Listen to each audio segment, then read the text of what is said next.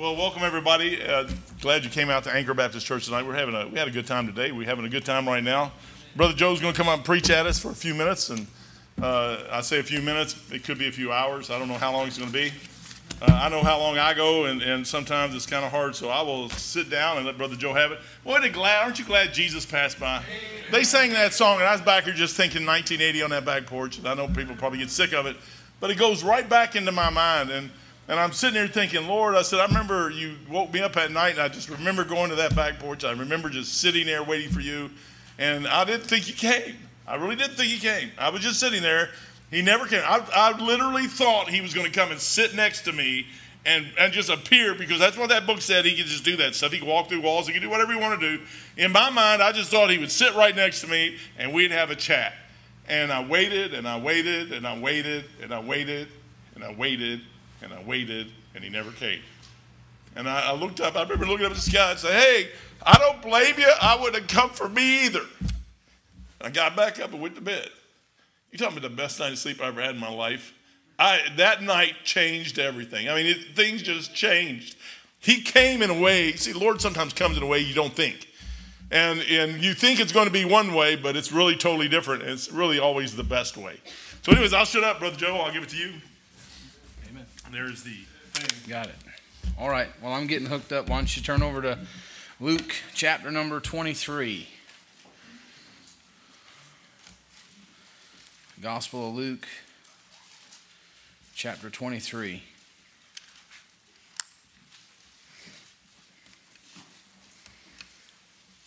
David, you yell at me if I'm doing something wrong, but I don't think I am. I think so. You tell me. I'll do that. What does it say? There we go. Is that better? I like the confidence. Do this, tap it. We're hot. All right. That's the most trouble I've ever had with this thing. And that's a good thing. I'm not saying that to like ping on him. I think he's doing great. All right. Luke chapter number 23. We'll read a few verses tonight. Hopefully they're familiar verses, because that means you've read them before. And at least you've read the Gospels, hopefully. Amen? Maybe some of the Old Testament has eluded your personal reading, but hopefully at least this part has gotten in there somewhere. Okay? Luke chapter number 23. We'll start in verse number 33. The Bible says, and when they were come to the place which is called Calvary, there they crucified him and the malefactors, one on the right hand and the other on the left. And then said Jesus, Father, forgive them, for they know not what they do. And they parted his raiment and cast lots. And the people stood beholding, and the rulers also with them derided him, saying, He saved others, let him save himself, if he be Christ, the chosen of God. And the soldiers also mocked him, coming to him and offering him vinegar, and saying, If thou be the king of the Jews, save thyself. And a superscription also is written over him in letters of Greek and Latin and Hebrew, This is the King of the Jews. And one of the malefactors which were hanged railed on him, saying, If thou be Christ, save thyself and us. But the other answering rebuked him, saying, Dost not thou fear God, seeing thou art in the same condemnation? And we indeed justly, for we receive the due reward of our deeds.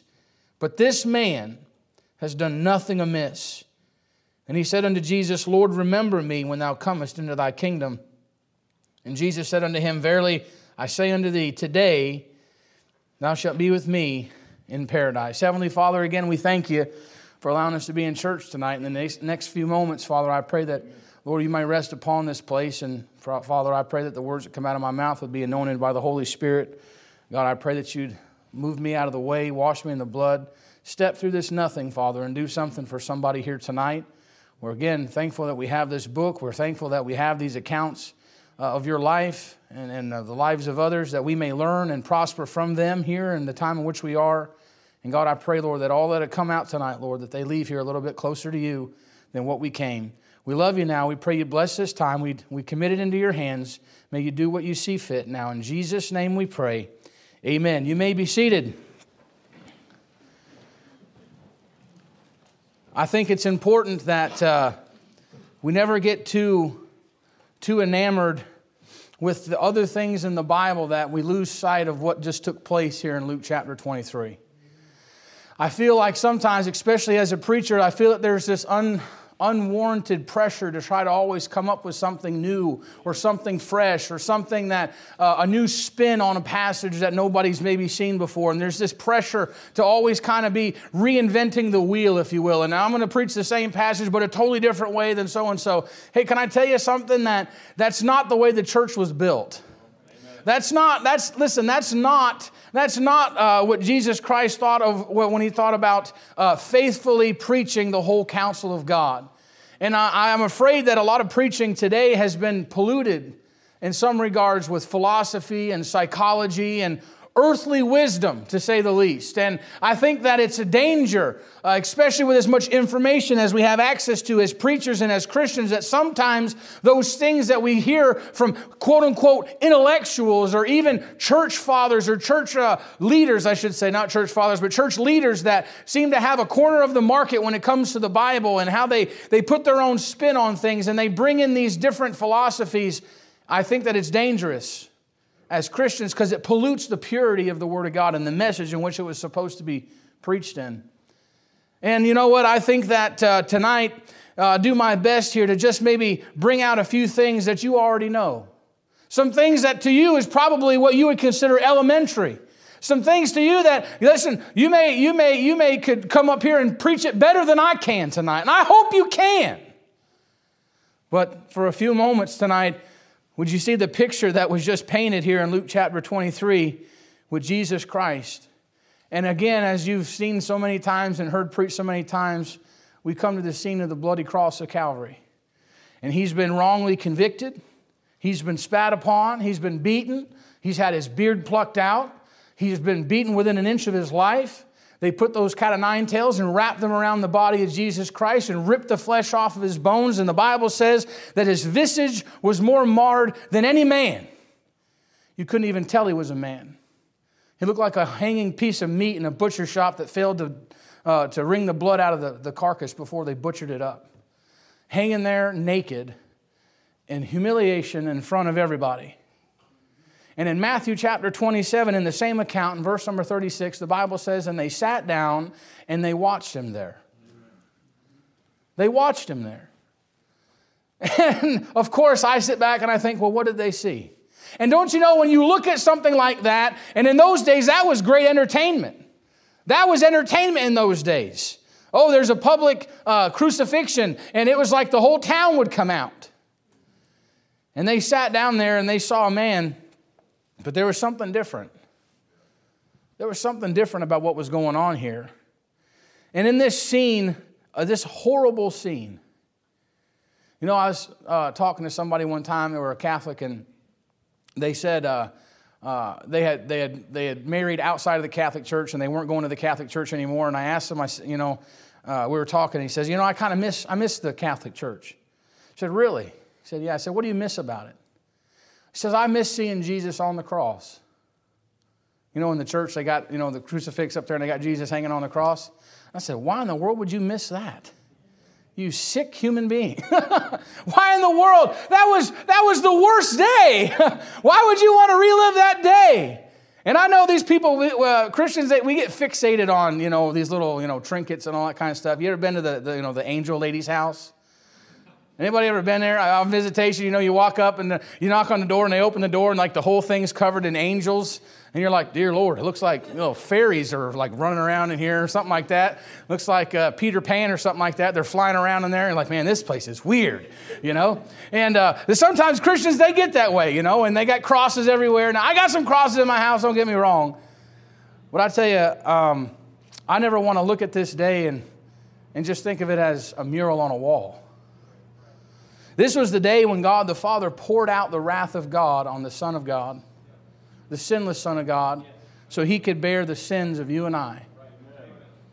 And He died a gruesome and bloody death that He didn't have to. At any moment, He said He could call 12 legions of angels to come and take Him down off the cross, but yet He stayed. And yet in the scene here in which we're reading, we find out that although Jesus Christ to us is the focal point, there's two other men there. And there's two malefactors. There's one on one side and one on the other. And in the middle of this, although Jesus Christ is the main thing, I believe that, there's a story to be told and a picture to be seen from these two men, these two other malefactors. Because you know what they do? They represent the state of every person on the face of this planet. If you're in here tonight and you can understand my words that are coming out of my mouth, you're one of those two men. You mean that happened 2,000 years ago and you're sitting in 2021? That's you tonight, somebody. You're one of those two. And if you look at this, I want to just bring a few things out here. I want you to look at the problem these two men have. Because it's the same problem that everybody in here has. They're hanging on a cross, and guess what? They're about to die. And there's nothing that they can do about it. There's not one thing that they can do to now reverse the fact that they're facing death square in the face. And I know this isn't a popular subject, right? I mean, nobody likes to think about death. You know? I mean, I don't go around my day just thinking about death all the time. That's weird. And if you think about that, you probably got like long black hair and pink fingernails, something like that, and you're kind of weird, okay? But listen, they're staring this thing dead in the face, just like everybody in here. We have no idea. You know what this whole pandemic has done? It's made people reconcile the fact that they're not immortal. And this microscopic, invisible bug could maybe take them out at any time. And so for the first time, you want to know why some people have gotten crazy over the last year and a half, 2 years? You want to know why? Because they're faced with the thought of them dying. You know, the difference between me and them is I've already faced that reality. I understand that reality. I don't push it out of my mind. I know it's there. I don't fixate on it, but I know it's there. But I've had it settled in the past. And these two men, they have a problem, and that is they're going to die. And there's no cure. You realize that all the technological science that you have in the medical science world, and just think about the miraculous miracle of the vaccine. It was a modern wonder that we could produce a vaccine that doesn't protect you from the virus. Right? I'm not trying to downplay it, but I'm saying this. They haven't cured death yet. They haven't cured that yet. Listen, there's only so much man can do when it comes time to die. I had a friend in Pensacola. His dad had cancer real bad. And I remember he was getting ready to go, and they had brought him home, and they'd put him on hospice. And as he was on hospice, they had him all fixed up, and he didn't want to go to the hospital and die. He knew he was dying. But he had cancer so bad, he had tumors that were growing so large they were breaking his bones and pushing his bones through his skin. That's how bad cancer he had. And you know what? That man worked every day of his life and brought his family to church Sunday morning, Sunday night, Wednesday night, Sunday school, every service. They lived 45 minutes away, and he drove with cancer all the way up until he was on a hospice bed.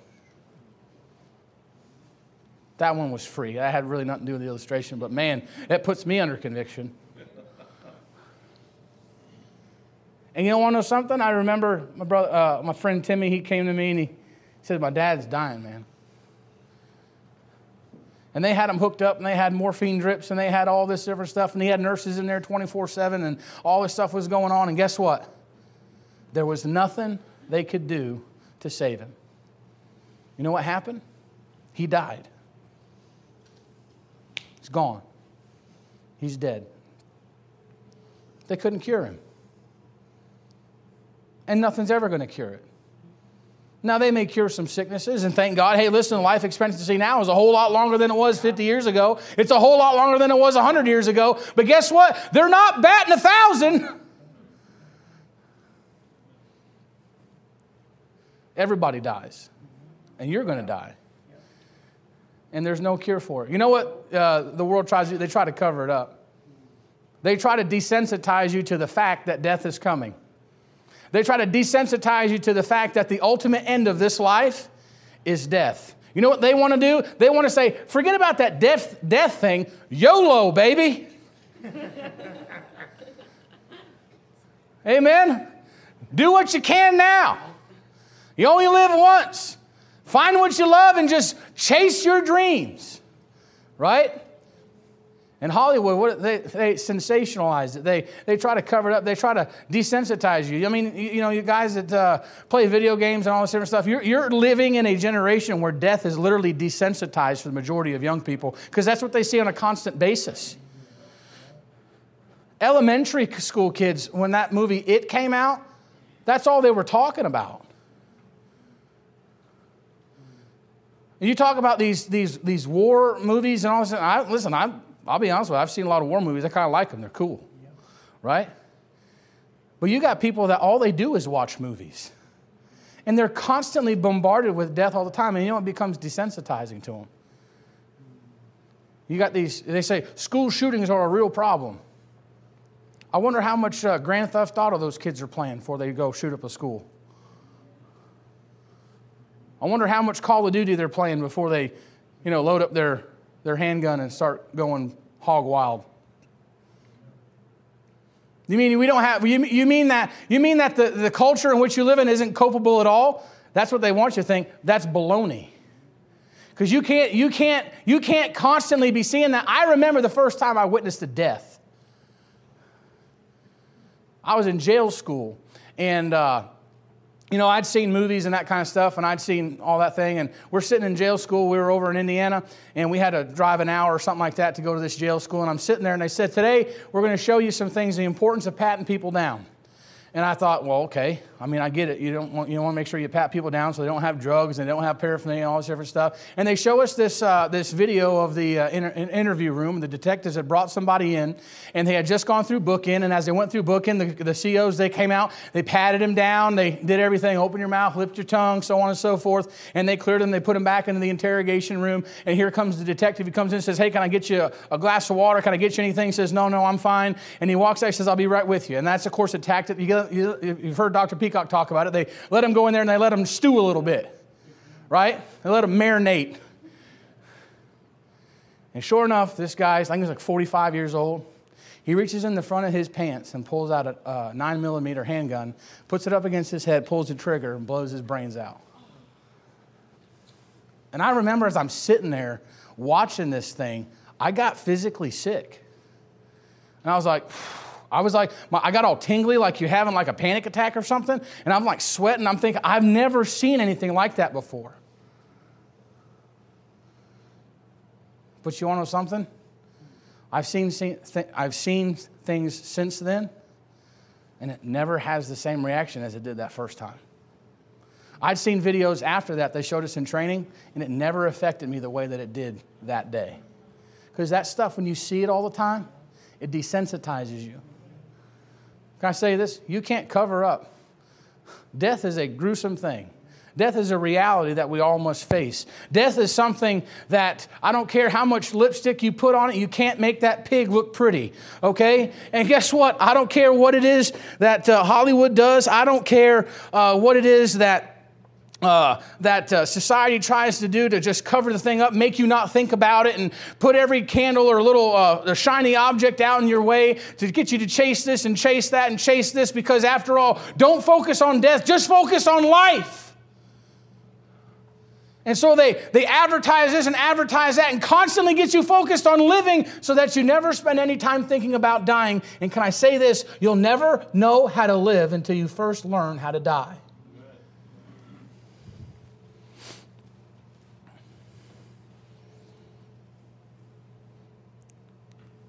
I had a guy I went to school with when I was in high school. I remember I was in 8th grade, and I just started playing basketball for the modified team, and before I switched school districts. And there's a guy there I was playing ball with. His name was Brandon Dunleavy. And Brandon Dunleavy was really good at basketball. My mom's shaking her head. Everybody knows him where we're from because we live in a small little town. And when you get somebody that's that good and he's got D1 offers and full ride offers, like you're thinking, hey, maybe they'll put Malone, New York on the map. Maybe they'll know we're here if he makes it, right? Well, he had all these things, and I remember one night they were driving to Plattsburgh, and they were driving back, and him and Johnny Nichols was in the car, and his girlfriend Nicole was in the car, and they were driving home from Plattsburgh, went and saw a movie or something like that, and they were doing nothing wrong. They weren't drinking. He's a good kid. He's a good kid. Fantastic basketball player. Shoot the three. He could dunk. He could pass. He could do everything. People just oohing and awing over this guy. Scouts coming and looking at this kid all the time. He was good at basketball. He was good at football. He was one of them kids that you're like, man, there's nothing I can do to stand up to this guy. This guy's amazing. And they're driving home from Plattsburgh one night. And there was a drunk driver coming in the other lane and swerved into their lane and hit him head on. And the next thing you know, Nicole wakes up. Johnny Nichols is in the back seat and has crushed and broken both of his legs. And Brandon's got blood coming out of his ears and his eyes and his nose and his mouth. And she watches her boyfriend take his last breath and enter eternity. Wasn't planning on it. Wasn't thinking about it. No preparations. The world and the future in front of him, gone. See you later. Ticket punched. It's ugly. It's tragic. I remember we got that phone call. Hot July 3rd afternoon. What a miserable afternoon it was, too.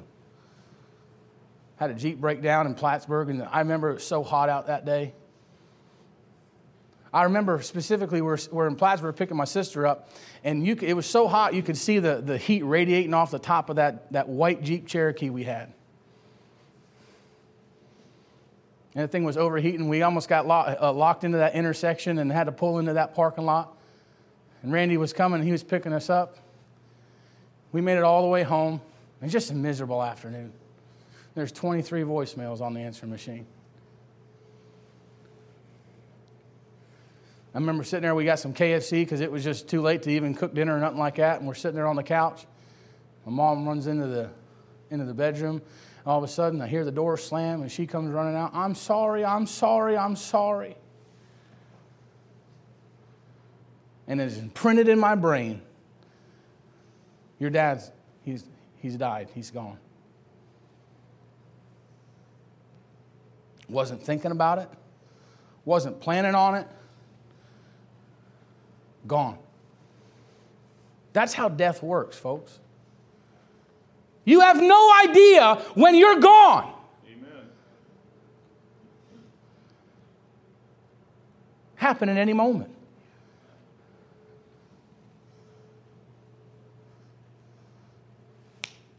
Gone. And you can't cover that up. That ugly thing stares you straight in the face, and it's like, all right, deal with me now. Right? Because guess what? There's a cause. There's a reason why people die. And it's not heart disease, and it's not cancer, and it's not a car accident, and it's not an overdose, and it's not those things. Those things are all, causes of death. But why is it that death is among us? For the wages of sin is death.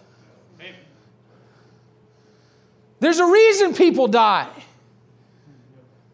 For by one man sin entered into the world, and death by sin. Therefore death passed upon all men, for that all have sinned. Sin is the reason we die, folks. See, so much time we look at the symptom without actually identifying the problem. Yeah, heart disease is a symptom, and overdose is a symptom, but the root cause of death is sin. Jesus Christ had to lay his life down because there was no fault in him, and there was no sin in him, and no man took his life, and nobody could kill him because the wages of sin is death, and there was no sin in him, and he laid his life down willingly, for God made him to be sin who knew no sin, that we might be made the righteousness of God in him. Amen. There's a reason we die. You see their problem? Same problem you've got tonight. You're going to die someday. You're going to die. Listen to their plea.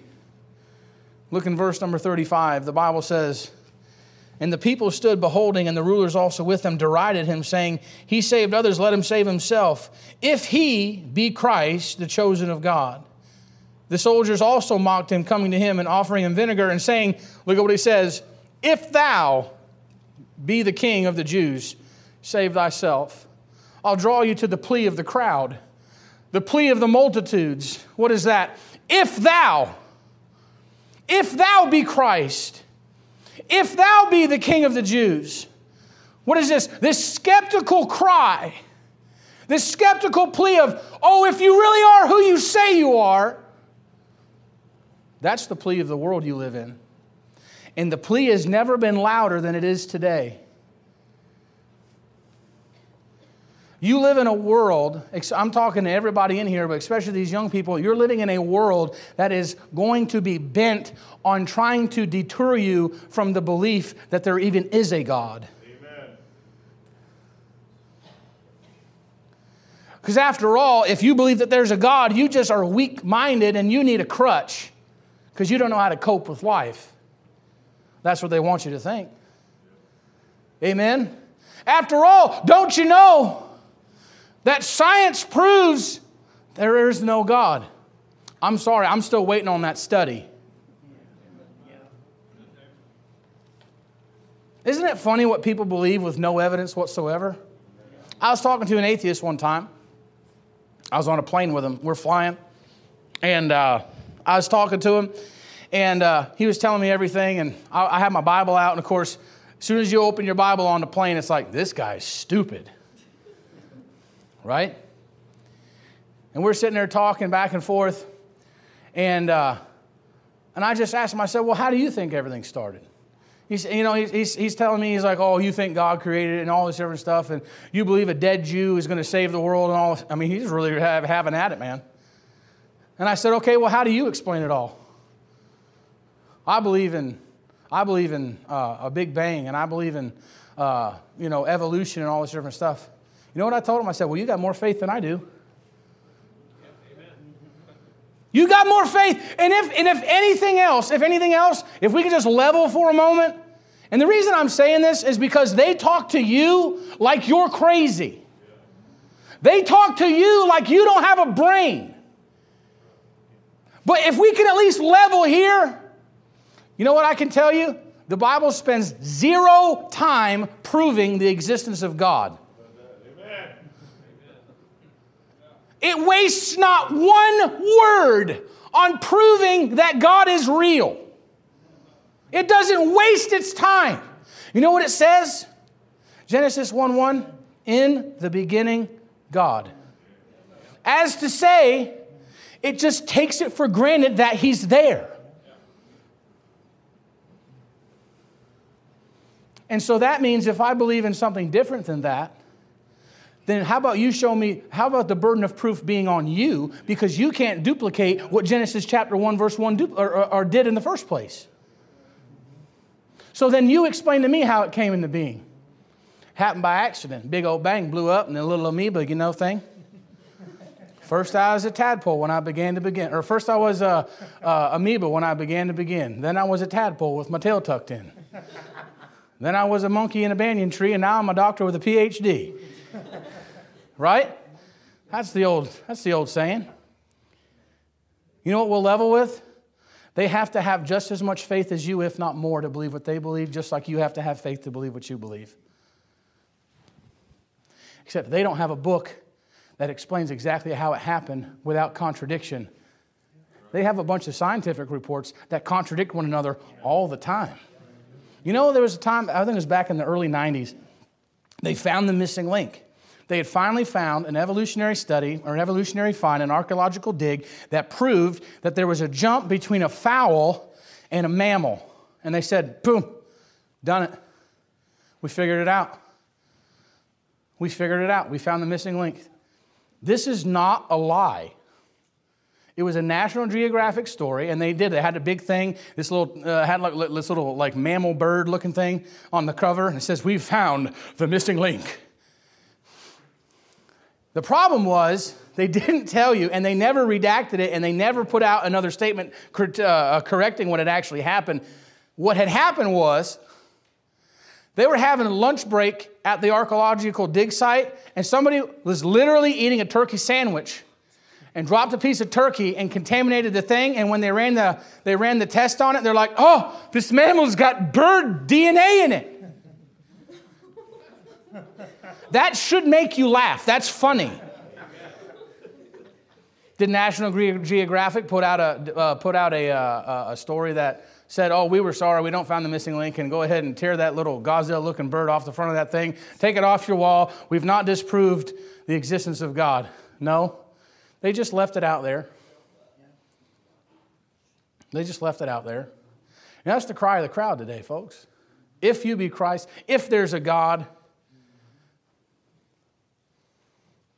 And then you hear the plea of one of the malefactors.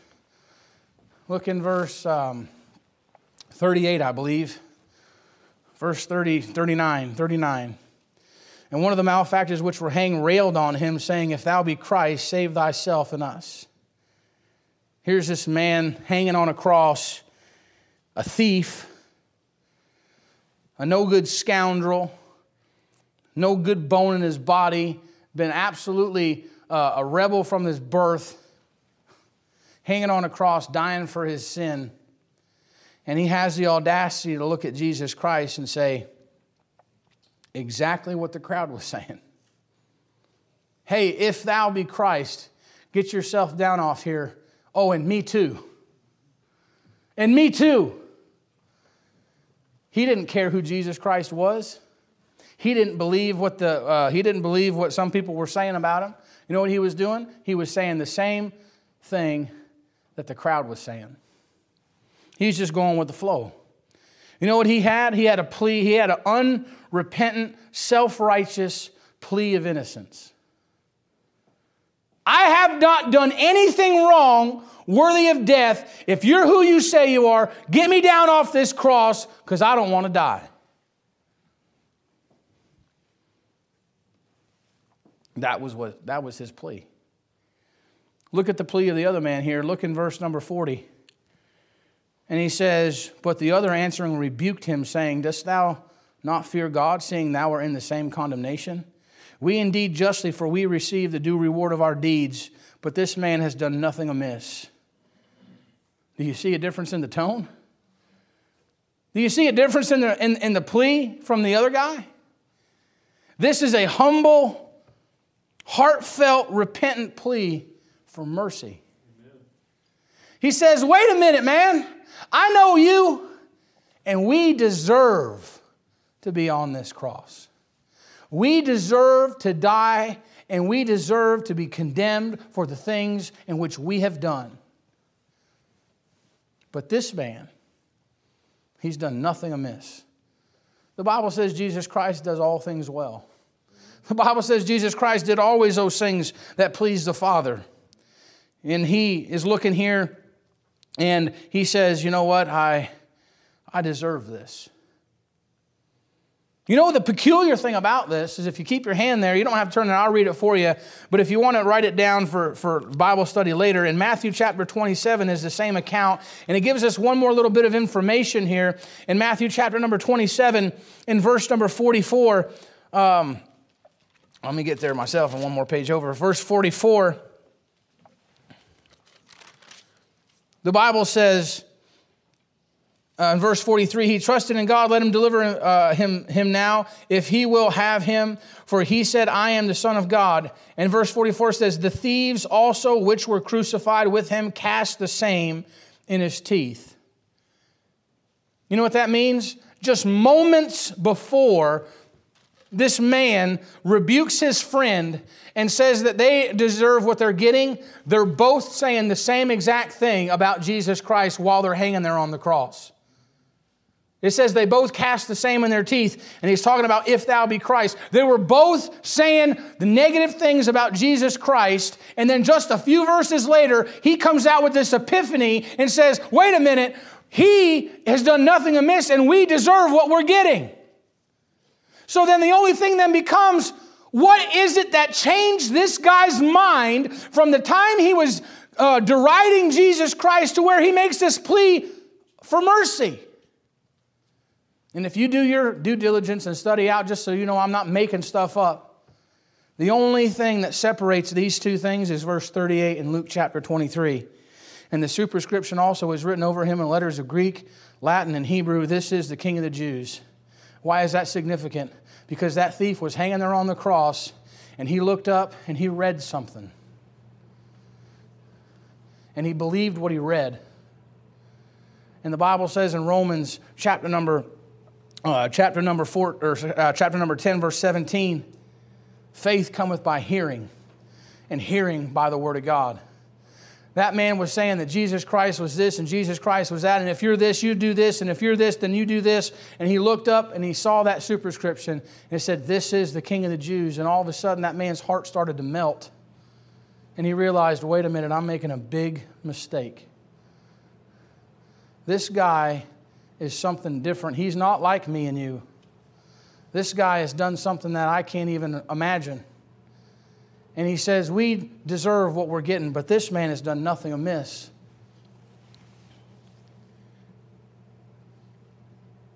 Folks, if anybody gets saved, you know what you have to first do? Hear the Word of God. And without the Word of God, you can't get saved. Faith cometh by hearing, and hearing by the Word of God.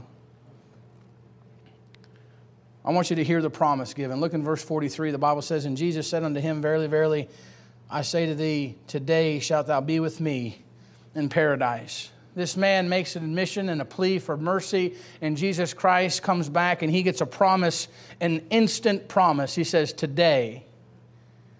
It didn't take any time. There was not a process. It was not a sacrament. It was not a work of his own. It was faith in who Jesus Christ was and asking him to just remember him. And instantaneously, Jesus Christ says, today. Today. An instant promise. Religion today says you got to do something. Religion today says you got to pay X amount of dollars, and you got to make sure you're baptized, and you got to make sure that you do this, and if of course you don't speak in tongues with the initial evidence of the Holy Ghost, you can't possibly be saved, and you know that you got to be confirmed and go to all these different classes, and you say you're kicking up on all the religions tonight. I'm telling you this. Anything outside of Jesus Christ and Jesus Christ alone is a heresy. And if you add anything to the Lord Jesus Christ, it's wrong. And if you detract anything from the gospel of Jesus Christ, you're wrong. That's why Paul said in Galatians, he says, hey, if I or an angel from heaven preach any other gospel to you that I've preached unto you, let that man be accursed. Because we're dealing with heaven and hell at this moment. And when you start to pollute the truth of the Word of God, God says there's a special place in hell reserved for somebody like that. When you talk about those, when he talks to the Pharisees and says, and you're worthy of greater condemnation, it's not the fact that Hitler, surely he's in the greater condemnation because look at all the bad things he did. No, the religious leaders that teach false doctrine are the ones that are worthy of the greater damnation.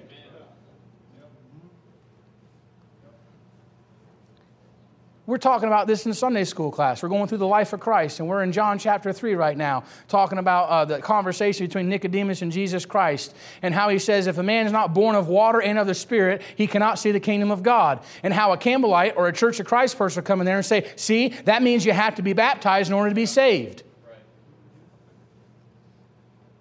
And you know what they do when they come to this passage right here? They say that when the thief that went to Abraham's bosom went to paradise that day, they say it was raining. That's how you know he got baptized before he kicked off, because it was raining. It's been recorded as a proof text for this teaching, baptism and regeneration, that if once they took him off the cross, he fell in a puddle. And the Bible warns you of those that handle the Word of God deceitfully, to prop up their doctrines and confuse the people from what actual salvation is. You know what I'm preaching to you tonight? The simplicity that's in Jesus Christ. The thing that Paul said, hey, listen, I'm afraid that you've been bewitched and that Satan has blinded the minds from those, it said, from the simplicity in Christ, lest the light of the glorious gospel should appear unto them, and they should be saved. He says, you've been bewitched. You've been fooled. he receives a promise. It was an instant promise. It was a directed promise. He says, paradise. He knew where he was going. It wasn't like, I hope I was going to get there. Well, maybe I'll go to purgatory, and then if they pay enough money, they'll get me out of there in a few thousand years, and maybe I'll become a saint, if I could do a miracle after I'm dead, and I'm trying to work that whole thing out. I'm not quite sure. And then, or maybe, I go to this euphoric place, or maybe I get, regenerated or something like that. Maybe Buddha was right, and I get, reincarnated, and maybe I go to nirvana, or heaven forbid you're a Muslim and you think you go to like, some crazy, penthouse in the sky or something. You say, why are you saying all this tonight? I'm saying this tonight is because I've dealt with people over the last several months, and that's all they're talking about is that garbage. You know what they're doing? Blinded from the simplicity that's in Jesus Christ. Amen. He puts no burden on you in order to get saved. Not by works of righteousness that we have done, but according to His mercy, He saved us. Period. End of story. He gets a promise. He gets a directed promise. He gets a secured promise. You know what Jesus Christ said in that verse? He says, shout thou, be with me. You know what He did? He sealed it. He say, how does He know it was secured? Because Jesus Christ said it. You want to know why I know I'm going to heaven when I die? Because Jesus Christ told me. And I believe what He said. And it's sealed by His word. And I don't worry about it. It's settled. I couldn't change it if I wanted to. I'm bone of His bone. Listen, I'm bone of His bone and I'm flesh of His flesh. And there's nothing I can do to get out of His body. The Bible says, even if I believe not, yet He abideth faithful. And it doesn't matter what I do from now until I croak, I'm covered. And anybody that tells you different wants to control your life out of fear. And they're wrong. And they don't know their Bible. And they're deceiving people. And they're deceiving you. And they're liars. And the Bible says you need to call that stuff out and call it what it is. You know what? Listen, folks, I know that there's been a drag and there's been all this stuff going on, but I'm telling you right now, the thing that'll get you excited again and the thing that'll get you going again is getting back to the foundational understanding of where you are, your standing with Jesus Christ, your state in Jesus Christ, and knowing that there's nothing you can do to change it. Look at the promise given to the other man. Say, what is it? I'm still listening.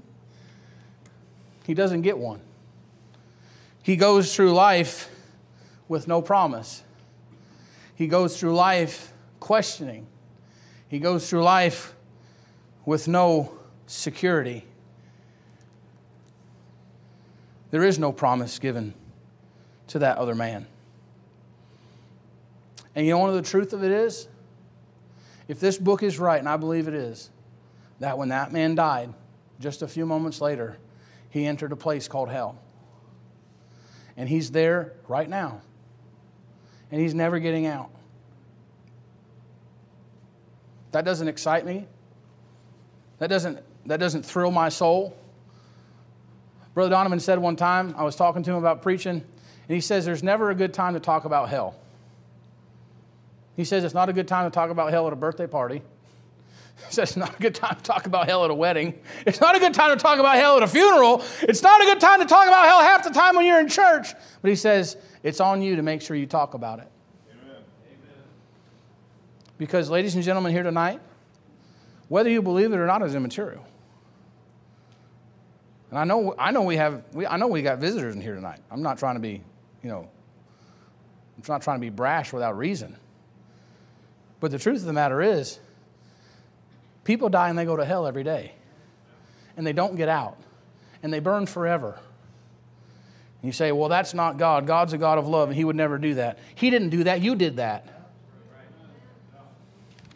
To think that we blame God for sending somebody to hell when He gave salvation at no cost to you. When He gave salvation with no prerequisites attached. And all you had to do was believe and repent and ask the Lord Jesus Christ into your heart. He doesn't even require you to live a certain way. He just says, believe on the Lord Jesus Christ and thou shalt be saved. Open to everybody. No, it doesn't have nothing to do with your race. Has nothing to do with your status in life. Has nothing to do with any kind of money you have in the bank. Has nothing to do with your sexual orientation, if we really wanted to go there. You know what it has to do with? You realizing you're a sinner on your way to hell and asking Jesus Christ to save you. And guess what? If you reject that, the Bible says, how can you escape if you neglect so great salvation? But yet we say God's cruel. No. Man doesn't go to hell for what he does. A man goes to hell for what he doesn't do. He says there's a sin unto death. The unpardonable sin is killing yourself. No, it's not. No, it's not. That's just stupid. You say, what is it? Rejecting light. God gives you light, and light rejected becomes lightning and burns you up. I'm almost done. I'd like for you to notice their position. You think about this for a moment. This is what boggles the mind of people. Here's two men. They're practically the same in every bit of detail that we have about them. They're both thieves. They're both condemned to die for they've been caught. They've committed their sin. They've been condemned to die. They've both been condemned to die the same death. They've both been given. They've both been introduced to the same man. But here's the reality: they're literally the same person, except one's going to heaven and one's going to hell. How could that be? How could that be that the same person, just two different bodies, and one of them is going to heaven and one of them is going to hell? Again, what I say, the knee-jerk reaction was, oh, well, God's not fair. Can you listen to what the man on the wrong side was saying? I know what he used to do. I used to go where he used to go. I know what you've done. And you're telling me he's going to heaven and I'm going to hell? Phooey on you. You obviously don't know him like I know him. Does that sound familiar to some folks? He was just cursing Jesus just a minute ago, just like I was. What a hypocrite.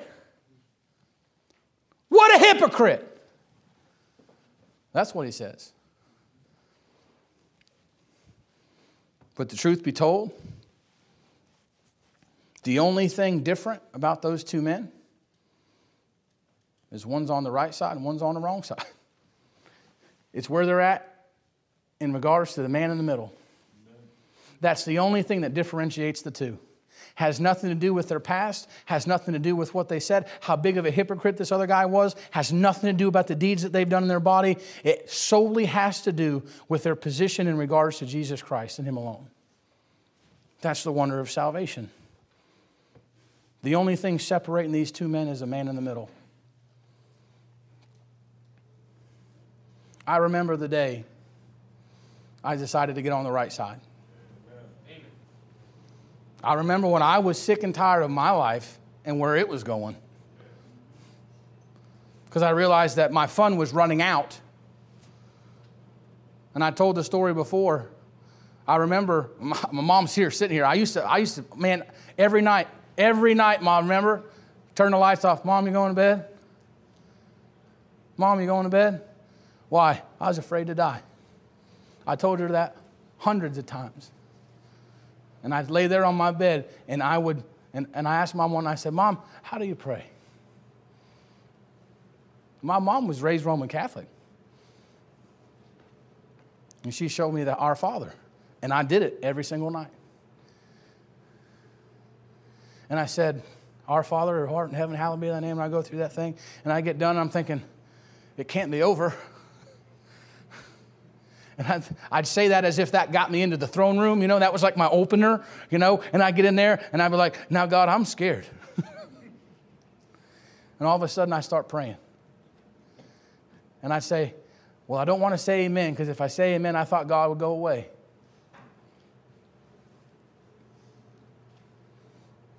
I did that from 7, 8 years old, all the way up till I was 13 years old.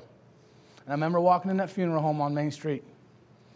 I walked in that funeral home, and I walked by my dad's casket, and I looked at him, and I touched his hand, and I felt that cold, stiff, dead hand. And it was just like God came down in that funeral home and stood behind me and said, hey, that's what you've been afraid of. Look at it. Look at it. And I remember, I was like, man, here I'm staring death face to face.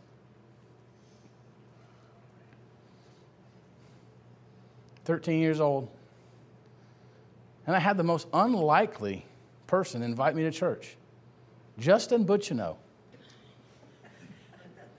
I know. He's in prison now. That's not a shocker. That's not a shocker. Invited me to church.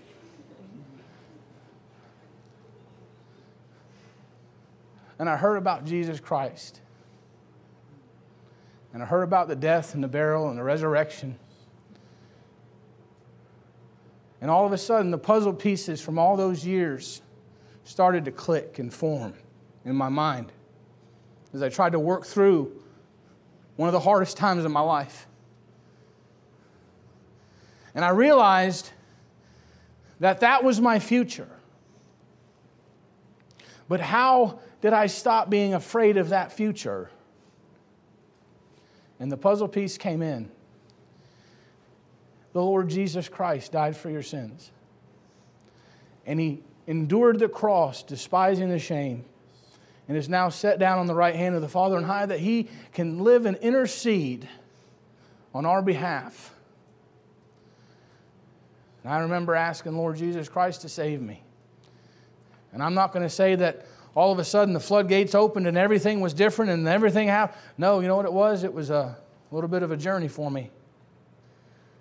But God started a work in a little boy's life when I realized I was on my way to hell.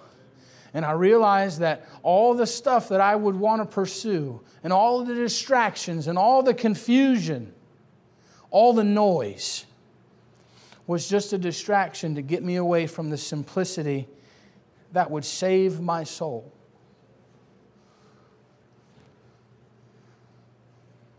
You say, why would you preach a message like that to a church full of folks that are probably saved? Because the Bible says that the preaching of the cross to them that perish is foolishness. But unto us which are saved, it's the power of God. And the Bible says, for I am crucified with Christ. In Galatians chapter 2, verse 20, for I am crucified with Christ, nevertheless I live, yet not I, but Christ liveth in me. And the life that I now live in the flesh, I live by the faith of the Son of God who loved me and gave Himself for me. Because there's one more tragic story to this. And that even though there was a man that got saved that day, you know what the problem was? He never had an opportunity to live for Jesus Christ. Amen.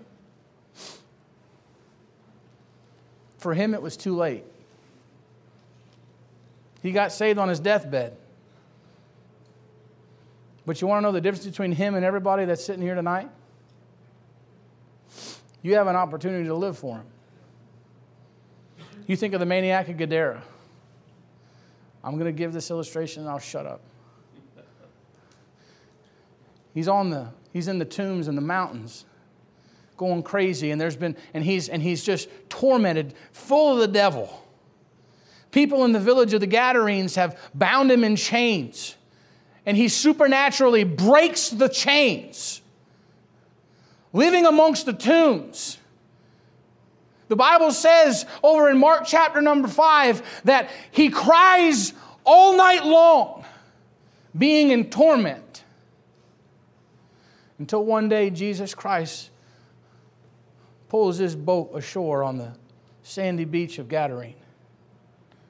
And as he steps out of that boat, the Bible says that the maniac of Gadara ran to Jesus Christ to worship Him.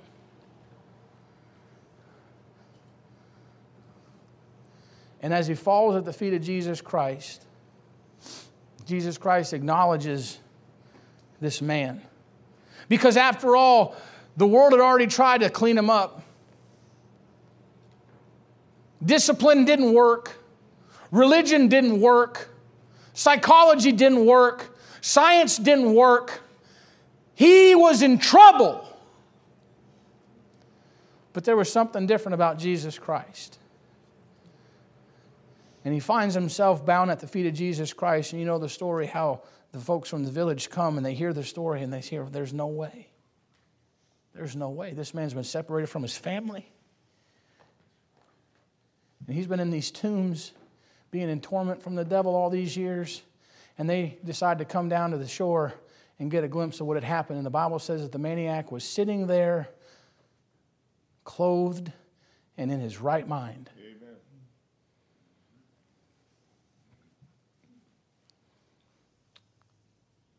And then he goes to Jesus Christ and he petitions him. He says, let me go with you. I just want to be with you. Just like the man on the cross here. Jesus Christ says, today, thou shalt be with me in paradise. He went with him that day. The maniac of Gadara comes to Jesus Christ and says, let me come with you now. And Jesus says, sorry. No doing, you can't come. Well, what do you want me to do? I want you to go home. And I want you to tell your friends. And I want you to tell your family. And I want you to tell your loved ones. And I want you to tell everybody you meet what amazing things Jesus Christ did for you today. You say, what's the opportunity that you and I have right now? Is you're not the man, you're not the malefactor on the side that gets to go with him today. You still have a life to live. How long? I don't know. But right now, you're still breathing. You're still vertical tonight. And you want to know what I fear? Is that we become so enamored with what the world propagates and what society tells us to worry about that we forget the purpose in which God has left us to do. And all of a sudden, the power of the cross becomes non-evident in our life because we're not telling our friends and we're not telling our loved ones. And nobody sees the joy on our faces because we're so engulfed in this world and the nonsense and the polarization of sides and all the garbage. Listen, I don't want to waste this life. I remember as we carried my dad to the cemetery that day, my Uncle Kim was standing behind me. Chain out his pocket, full biker garb. Love it, man. It's a guy I want on my team. He texts me all the time. Says, I love you, Joe. I call him Uncle Kim. He's not really my uncle, but he's family in our book, right? And I remember walking as a 13-year-old boy hanging on my dad's casket, and as I walked there, he put his hand on my shoulder and he says, time to grow up now. Time to grow up now. And we put him on the little lowering belt there. And I remember looking at the tombstone. And it had the year of his birth, and it had the dash, and then it had 2001. And as a 13-year-old boy, I thought to myself, the only thing that matters is what happens in that little space of time. And folks, tonight, I preach a very simple message that you all know and are hopefully acquainted with. In efforts to refocus the priorities and to refocus the mission and to refocus the desire and the joy and the excitement. Because guess what? The world needs to see folks that are excited about what took place in their life when they came into contact with Jesus Christ. Amen. That's what they need tonight. You know what you need tonight? You need to find your place back at the foot of the cross, that maybe you found yourself sliding away over time and have maybe just pined away just a small little bit. And you need to find and nestle yourself back up to the foot of that cross, because that's where you get your power from. And without that, this life's going to be hard. But let's nestle up to the foot of Jesus Christ and make the main thing again. Amen. Because the only thing that separates us is that man in the middle. Amen. Heavenly Father, we thank you for tonight. We thank you, Lord, for the book. We thank you, Father, for the opportunity to be in church tonight. I pray, Father, that the things that were said would be of help.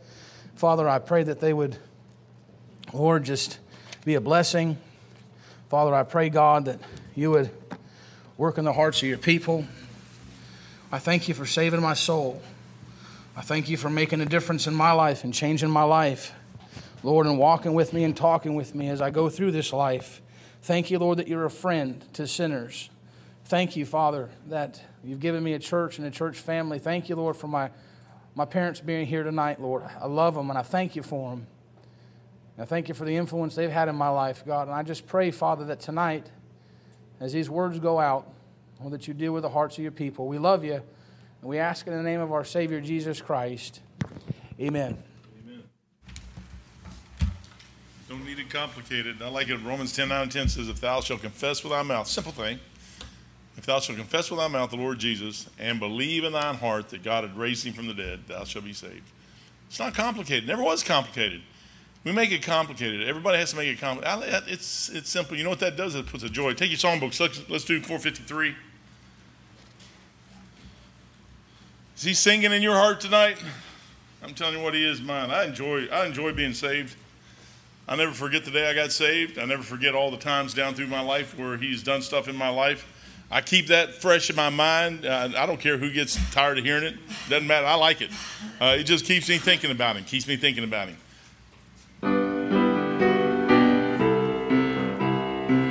Sing it out. Should be a song. There within my heart a melody. Jesus whispers sweet and low. Fear not, I am with thee. Peace be still.